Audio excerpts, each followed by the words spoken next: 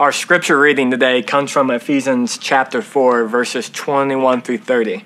Starting in verse 21, it says, "Since you have heard about Jesus and have learned the truth that comes from him, throw off your old sinful nature and your former way of life, which is corrupted by lust and deception. Instead, let the Spirit renew your thoughts and attitudes. Put on your new nature, created to be like God, truly righteous and holy. Stop telling lies. Let us tell our neighbors the truth, for we are all parts of the same body. And don't sin by letting anger control you. Don't let the sun go down while you are still angry, for anger gives a foothold to the devil. If you are a thief, quit stealing. Instead, use your hands for good hard work and then give generously to others in need. Don't use foul or abusive language. Let everything you say be good and helpful, so that your words will be an encouragement to those who hear them. Do not bring sorrow to God's Holy Spirit by the way you live. Remember, he has identified you as his own, guaranteeing that you will be saved on the day of redemption. This is the word of the Lord. Thanks be to God." Hello, it's good to be with you this morning. We are continuing our series this week that we're doing all throughout Lent called Emotionally Healthy Spirituality. And we're basing it on Pete Scazzero's book, Emotionally Healthy Spirituality. We put links on social media and in the notes and things if you want to buy the books. It's not too late to follow along with us. This is the one I'm preaching out of quite a bit. And then this is a daily devotional. I think I've said this before. I'm not a super big daily devotional kind of person, but I love this one.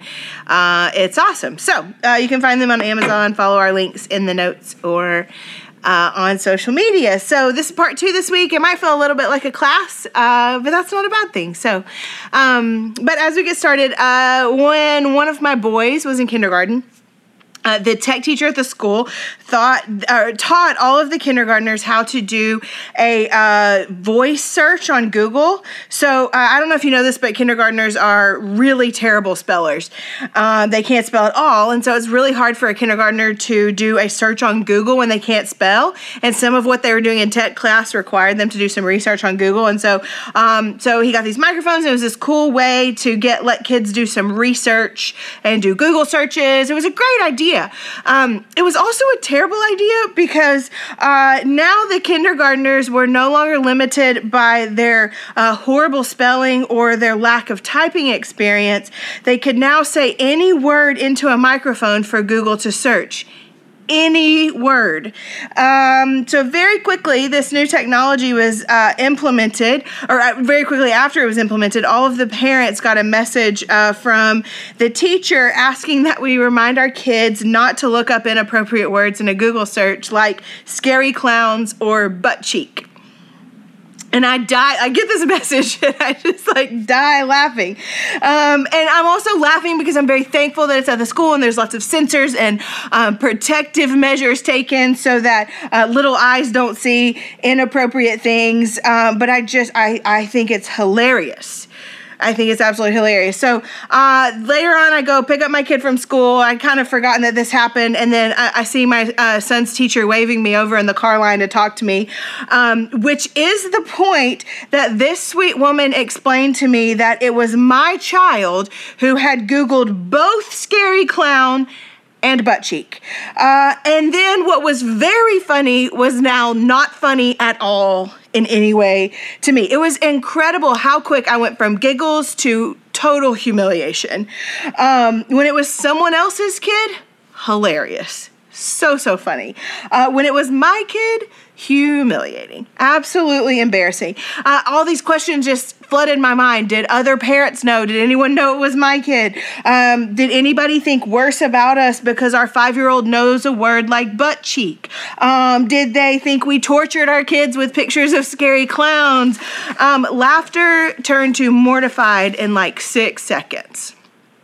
As we continue looking at emotionally healthy spirituality this week, I want to talk a little bit about what the Bible and brilliant Bible teachers and Christian thinkers have to say about what that thing was in me that took me from laughter to humiliation with just like a big, strong sweep so quickly. Part of the promise of this whole series, premise of this whole series for the next few weeks is the idea that our spiritual health and growth cannot outpace our emotional health and growth. We talked about this last week, how these two things are constantly leaning on each other and informing each other. They are interconnected in a lot of ways, that as we shift and change and grow or weaken as people, our emotional health, it has great impact on our spiritual health. And part of our emotional health and growth is a willingness to know ourselves, to get to know ourselves. Augustine, the church father, he says that if we are ever going to know God, we have to know ourselves as well. We have to waking up to who we are. It is intricately connected to waking up to who God is. This is at the core of our spirituality. It's at the core of our connectedness to God. Paul hits on this pretty hard in our text from today.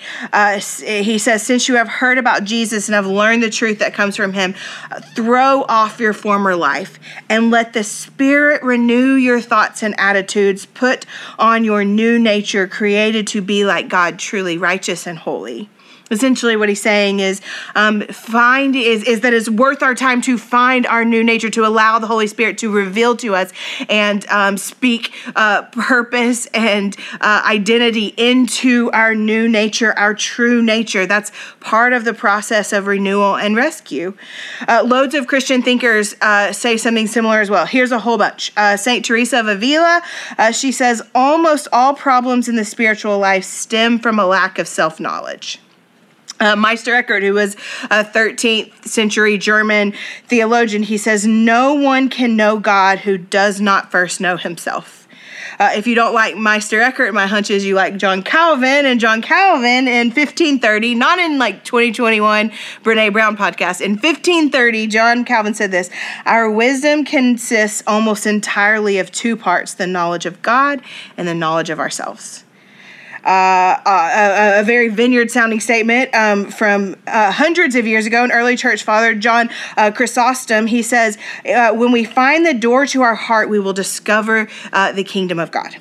Howard Thurman, who I've been quoting quite a bit lately, Martin Luther King Jr.'s pastor, so to speak, he talks at great lengths about how seeing ourselves in our true place has radical impact on our life with Jesus. Do I need to go on? I'll keep going. Plenty more people talk about this. But the kind of scary truth, the kind of scary reality is that most of us never take the time or have the awareness or maybe courage to ever really learn who we are. Pete Scazzaro, the writer of Emotionally Healthy Spirituality, he says it like this. He says, the vast majority of us go to our graves without knowing who we are.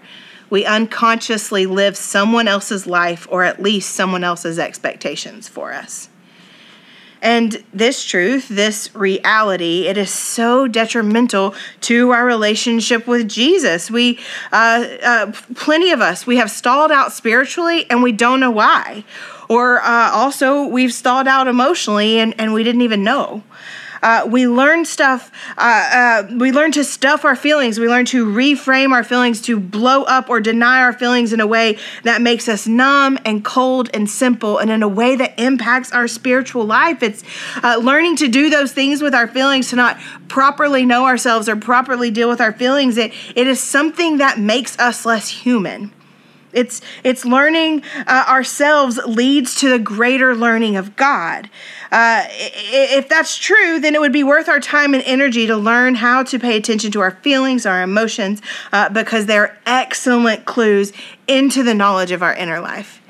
In Genesis, in the Bible, in Genesis chapter 1, the creation story tells us that human beings were made in the image of God. Genesis 1:27.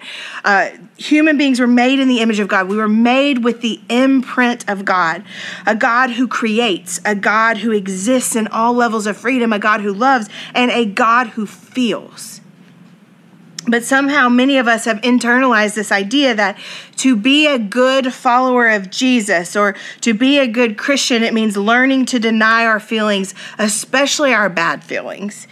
Things like anger and fear and sadness. We don't know what to do with this, and somehow we've internalized this idea that to deal with those feelings makes us a bad Christian. Pete Scazzero, I want to quote him again. He says, "Most Christians do not think they have permission to consider their feelings, to name them, or to express them openly." And this is really costly to us, because denying our pain or our loss or our grief or whatever feeling we don't think we have the right to, if doing that over years and years and years, the cost of that is we become less and less and less and less human, less and less and less and less free. We are meant to live out of our image of God as image bearers of the King. We are meant to live out of the image of God in us, but instead we choose to substitute a mask before God and ourselves and all of the people around us. And somehow we think that's what He wants. Rather than inhabiting the image of God, we opt for a mask. We meet God in our mask rather than in our reality. And then some of us kind of take the opposite end or take another form of this. I think in different seasons we do different things, but for plenty of us, it's not so much that we spend our lives or our seasons denying our feelings. It's that we spend our lives or seasons blindly following our feelings wherever they'll lead us. We might not stuff them or deny them, but we don't spend any real time getting curious about them in hopes of seeing what they might have to teach us about ourselves, about God, about where we're going. We follow them blindly rather than seeing them as a communication from God, like a map to our souls. It might be kind of an opposite way, but this way of living also means that we fail to meet God in reality. We fail to meet God where we truly are because we failed to listen or we failed to find our truest self. That's really what we're talking about here. Part of the invitation of Jesus, and I say part of the invitation of Jesus because Jesus invites us to a lot, but part of the invitation of Jesus is an invitation to become more free, to become more human. Jesus is always inviting people to that. And that means to stop living out of a false self and to start living out of our truest self, our new creation self, as Paul says in our text today. The word for this idea in counseling or in social work is differentiation. Say it out loud in your house. Differentiation. Differentiation is a term by a guy named Murray Bowen, who is sort of the father of modern family systems theory. And within his family system theory, he coined this term, differentiation. And here's what it means. Differentiation is the ability or capacity to define who you are, where you end, and where others begin. It's a capacity or an ability to clearly define values and behaviors that decide who you are, how you interact with the world for your own self while still remaining connected to others. Simply put, differentiation is living out of your true self while in connection with others. If a huge piece of following Jesus is a process of self-discovery, and I think it is, and I think Paul thinks it is, and I quoted a whole lot of Christian thinkers who think it is. If a huge piece of following Jesus is a process of self-discovery, then the theory and process of differentiation has a lot to teach us, I think. Allowing it, this is what it does. It allows us to ask questions like, who am I as a person? What is me and what is my mask? What is my true self and what is my false self? Where do I live out of others' expectations for me rather than my identity as an image bearer, a child of the King? Where do I follow my feelings blindly in a way that steals my own sense of authenticity or my own sense of self? So for our last few minutes, I'm going to give you kind of a quick explanation of sort of what it looks like when we're living a life that's not differentiated. Sometimes the best way to figure out what something is to figure out what it's not. And so we're going to talk about that, what it looks like when we are not living a differentiated life or a life out of our true, authentic selves. And then we're going to take an even quicker look at how we can begin the process of differentiation in a way that will set us free and make us more human. So Okay, so one of the best ways that we can get curious about if we are living out of a sense of our authentic or true self is to look at what happens when stress or anxiety comes into our life. And I'm using anxiety here, not necessarily in the psychological sense, though that absolutely fits and is applicable. But like this, I'm using the word anxiety as to say anxiety is any type of emotion that overwhelms your ability to think clearly or to connect or engage with others. So anxiety as your anything that an emotion that overwhelms your ability to think clearly or to connect or engage with other people. When we look at this, when things like this come into our lives, the feelings and emotions that overwhelm us in thinking or engaging, what happens is when we look at those, we can actually take a really good look at what's lying below the surface, sort of like the iceberg that we looked at, last week. So here's an example. I thought butt cheek was hilarious until it was my kid, right? I thought it was so funny. Then I found out it was my kid and it was no longer funny. It went from a hilarious message to an anxiety when I discovered that it was my kid who said the word. When I found out it was my kid, I instantly felt embarrassed, and that emotion of embarrassment, it overwhelmed me to the point that I wasn't able to think clearly, and it impacted my engagement or my connectedness with both my kid and the teacher. I wanted out of there as fast as I could possibly get out of there. I wanted to find a reason to never have to go pick up my kid at school again, and Daniel would have to do all school pickups or something. I wanted out of there completely. My embarrassment told me to disengage immediately. And for most of us, we have moments like this in our lives, and then that's all they are. But if I want to live a differentiated life, if I want to get curious about knowing myself in order to know God, if I want to live more human and more free and more authentic, then a situation like this becomes something to get curious about, something to look a little deeper in. It becomes a clue, like a map in my life, because we all have to do something with the emotions that overwhelm us. We all do something with the emotions that overwhelm us. We risk our authenticity, a lot of us, by stuffing them, by reframing them. Maybe either we pretend they're not there, or we reframe them to like, oh no, that's not really that bad, or here's why it's not that bad, or we numb them. I don't know. I feel like Netflix is like the best numbing solution that's ever come out, and then we got even more addicted to it during COVID. We numb in all sorts of ways, both internal and external, ways that are kind of safe, ways that are really dangerous, but we'll numb our feelings. We deny our feelings. We explode our feelings. All kinds of things. We lie to ourselves and to others about what we really think or feel or fear. And this bleeds into our connection with others too. We have to do something with these feelings, and it impacts the way we internalize them, but it impacts us externally as well. It impacts that as well. We internalize and externalize our feelings in so many ways that risk living out of a sense of our authentic and true self.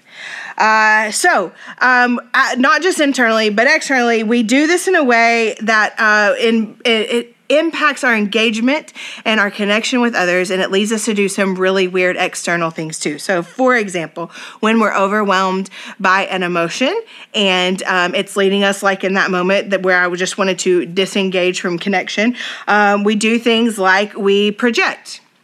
We project our anger, maybe it makes us mad, so we project our anger on someone else. For example, I could have projected my anger onto the tech teacher and been like, who does that? Who gives a kindergartner a microphone and lets them do that, blow up? Or we do that weird projection thing where we don't get mad at the thing we're actually mad at, but we get mad at something else later. Like maybe Daniel came home later and he shut the door too loud, and all of a sudden I'm like livid because the door got shut too loud, but really I'm mad or embarrassed about this other thing. And I've involved a completely uninvolved person. Or we do that another way. We triangulate. We bring in another person in order to kind of numb out our feeling or ease out our feelings. We find someone who will agree with us about our particular feeling or emotion. Nothing fakes connectedness like bonding over a common hatred or a shared enemy of some sort of thing. Have you ever seen the movie The Little Rascals, where they have an entire club called the He-Man Woman Haters Club? I could have done that in this moment. I could have formed a club called the I Hate Microphones and Technology Club or something like that. And I could have made t-shirts and I could have rallied around this idea in order to make myself less embarrassed because it was someone else's fault. And so I've brought other people in on it. Or we do this classic thing of underfunctioning and overfunctioning. Underfunctioning, that's what I did in the moment. Underfunctioning, we separate ourselves, we isolate ourselves, we cut off and disengage connection. This is what I wanted to do in the car line. Or we overfunction. This is my normal and classic drug of choice when it comes to overwhelming feelings and anxieties. I overfunction. And sometimes we do that relationally. We overfunction relationally, and it looks like doing things for others that we think they should do for themselves so that then we can feel better about ourselves. We do this, right? This is how we stay in jobs way too long, in relationships way too long, in partnerships 10 times longer than we know that we should, because we convince ourselves that we are loving others and being helpful to others by doing for them what we think that they should do for themselves. And suddenly we're over relationing. These habits, these things that we do, they act like clues for us. They act like alarm bells signaling an area for growth in differentiation. They're white flags waving, saying, you're putting on the mask. Your false self is ruling. You're covering up who you truly are to find an easier way or a more palatable way or what feels like a safer way to deal with this feeling or deal with this emotion or deal with this reality. We allow our masked self, our false self, our imposter self to engage. And in doing so, we live an undifferentiated life. We live inauthentic to who we truly are, to our most true self. And we all do this to varying degrees, all of us. If you're following along in the book with us, Emotionally Healthy Spirituality, this one, in chapter 4, that's where a lot of this comes from. And there's this great kind of diagnostic tool, a chart where you can analyze your differentiation. That's super helpful if you want to do it. I don't get paid to promote this book. That's just for free. But anyway, you can look at that. So that's kind of what it looks like when we are acting out of an undifferentiated world. So on the flip side, what do we do about it? What do we do about it? How do we live differentiated? How do we live lives that are free, following Jesus out of our most true sense of self, our most authentic sense of self? How do we live more human, more free? I have 4 easy steps. Just kidding. I hate 4 easy steps. They're never easy, right? What I would like to say is I have 4 really practical ways that we can live out faithful to our true self in Christ. These all come from Pete Scazzaro. I took them straight from there. So from Emotionally Healthy Spirituality. So here's the first one. A step toward becoming differentiated. Step number 1 is pay attention to your insides in silence and solitude. One of the things that keeps us most from our feelings and our desires and our dreams are the enormous amount of distractions that we fill our life with. If we are going to learn ourselves and learn how to listen to the spiritual speaking to our emotional, then we have to find ways to be quiet and alone. The best way to keep living, I could say the opposite. The best way to keep living undifferentiated is never be quiet and never be alone. But quiet and alone, they allow room. They just create room and space for us to do this work. And we can do it in loads of ways. Journals or walks or prayers or breaths. I don't know what it looks like for you. Try out different things. It's a slow practice that takes time to learn if you're not used to to silence and solitude. I've said this a lot. For me, actually learned it from this day-by-day book. For me, that it looked like setting a timer for 2 minutes of silence. And that was like agonizing for a while. But over time, that muscle memory grew. And I went from 2 minutes to 3 minutes. And I could grow this space for silence and solitude as I tried to become acquainted with something that I was not super acquainted with. But it's not just about being quiet. It's also about allowing God access into our quiet. Allowing the Holy Spirit access into our quiet and alone, because he'll speak to us. Okay, number 2, find trusted companions. I'm not sure how to do this work without inviting tested voices and trusted voices into our lives. It's scary sometimes, but it's really, really helpful. There's a story I've read about a desert monk named Hero, and he lived as a hermit in the desert to follow Jesus, and he had this strict discipline of solitude in that he never spent time with anyone. When he would be invited by the other monks to like feasts or celebrations or anything like that, he wouldn't come, because he was a strict discipline of solitude, and he was only alone. And so at some point in this solitude and prayer of only being alone, he feels like he hears God's voice, and God's voice tells him to jump into a well.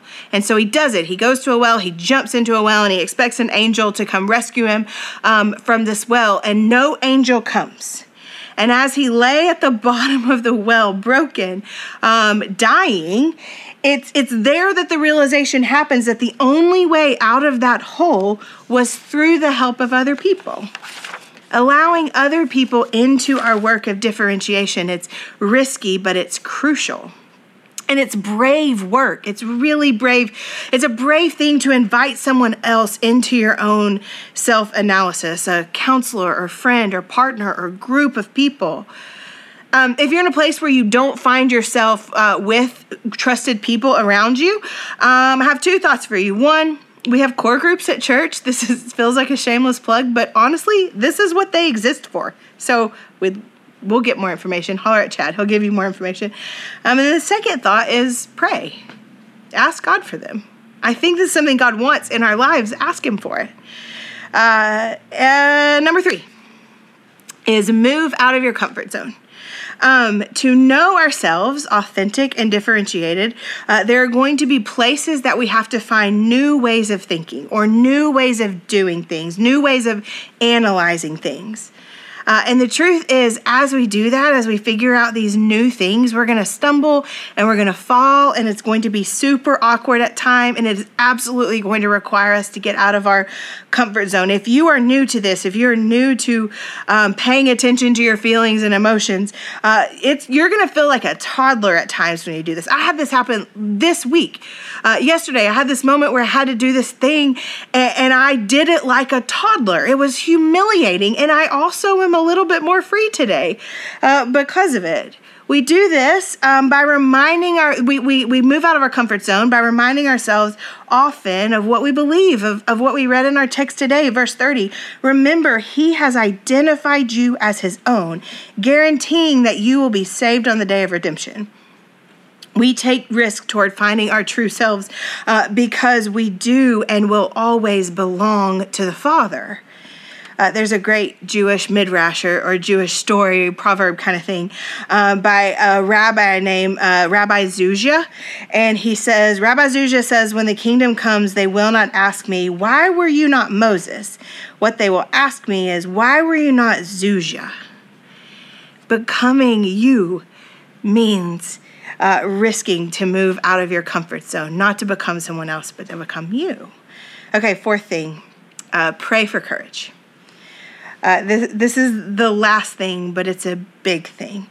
One of the honest realities of learning how to live out of your true and differentiated self, it means that you will interact with other, and their reactions and feedback from the people closest in your life is going to come. Like you're trying to be your true self, and they maybe have only known your masked self. And so sometimes that's really good feedback, and sometimes they don't like it at all.